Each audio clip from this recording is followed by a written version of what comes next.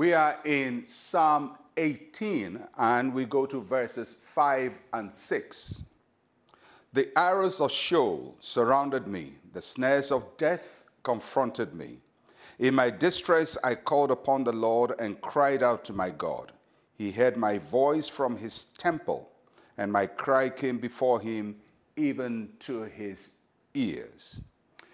In the earlier reading in verses 1 and 2, David is celebrating who God is to him. And he talks about many things. God is his strength, his shield, his rock, his refuge, his salvation, deliverer, and all of these beautiful things that he says God is to him. Now he's telling us, or he's giving us the reason why he has this conclusion about God. So he's telling us about his experiences. It's out of these experiences that he has come to a firm belief that the Lord is his helper.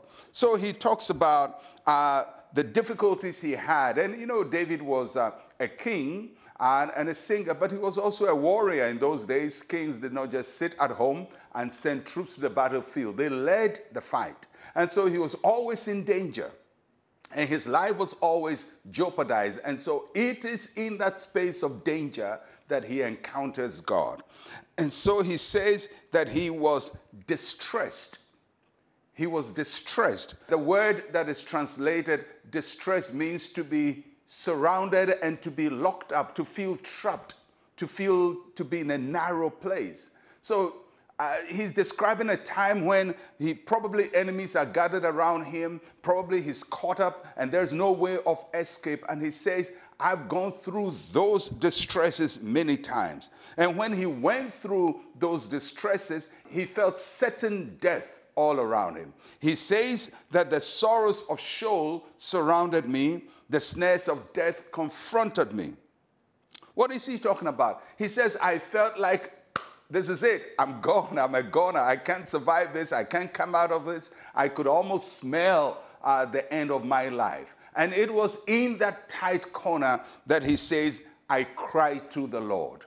I cry to the Lord. And I like David's experience with God. But it tells us that we can also cry to the Lord when we are in a narrow place, when there is no way of escape.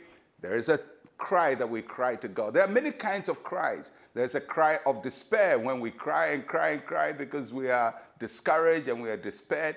But this cry is a cry of hope. He called out to the Lord. He wasn't just in tears crying, but he raised his voice and shouted and said, God help me. A cry to the Lord. And it's a cry of hope, it's a cry of faith, it's a cry of expectancy. And David said, I cry to the Lord. So what do you do when you are in trouble? Do you just cry tears of despair, or you cry to the Lord in hope? Do you just allow the circumstance to sweep you away, or you turn to the Lord? When you are in a narrow place and there seems to be no way out, do you just fold your arms and say, listen, I don't think there's any way out, I'm going to give up? Or you're going to be like David. He says, I cried to the Lord. I acted in faith. I acted in trust of the Lord. I believed the Lord. And then he says, the Lord heard me. He heard my voice from his holy temple. My cry came before him, even to his ears. If you look at it, there is a progression of how God hears him. He says, God heard me in the temple. But not only that, my cry came before the Lord. And then he goes further and says, my cry went into the ears of the Lord. So progressively, he says, God heard me in his temple, in his presence, and in his ears. And I believe God does the same for us. He hears us in heaven. He hears us before his presence, and our requests are in his ears. And in our time of despair, like David, we can turn to the Lord and cry to him. Let us pray. Say with me, Heavenly Father, you are closer than all my troubles. Help me and deliver me in Jesus' name. Amen and amen. Well, I'll catch you again tomorrow. I'm Pastor Mensa, Otabil. Shalom, peace, and life to you.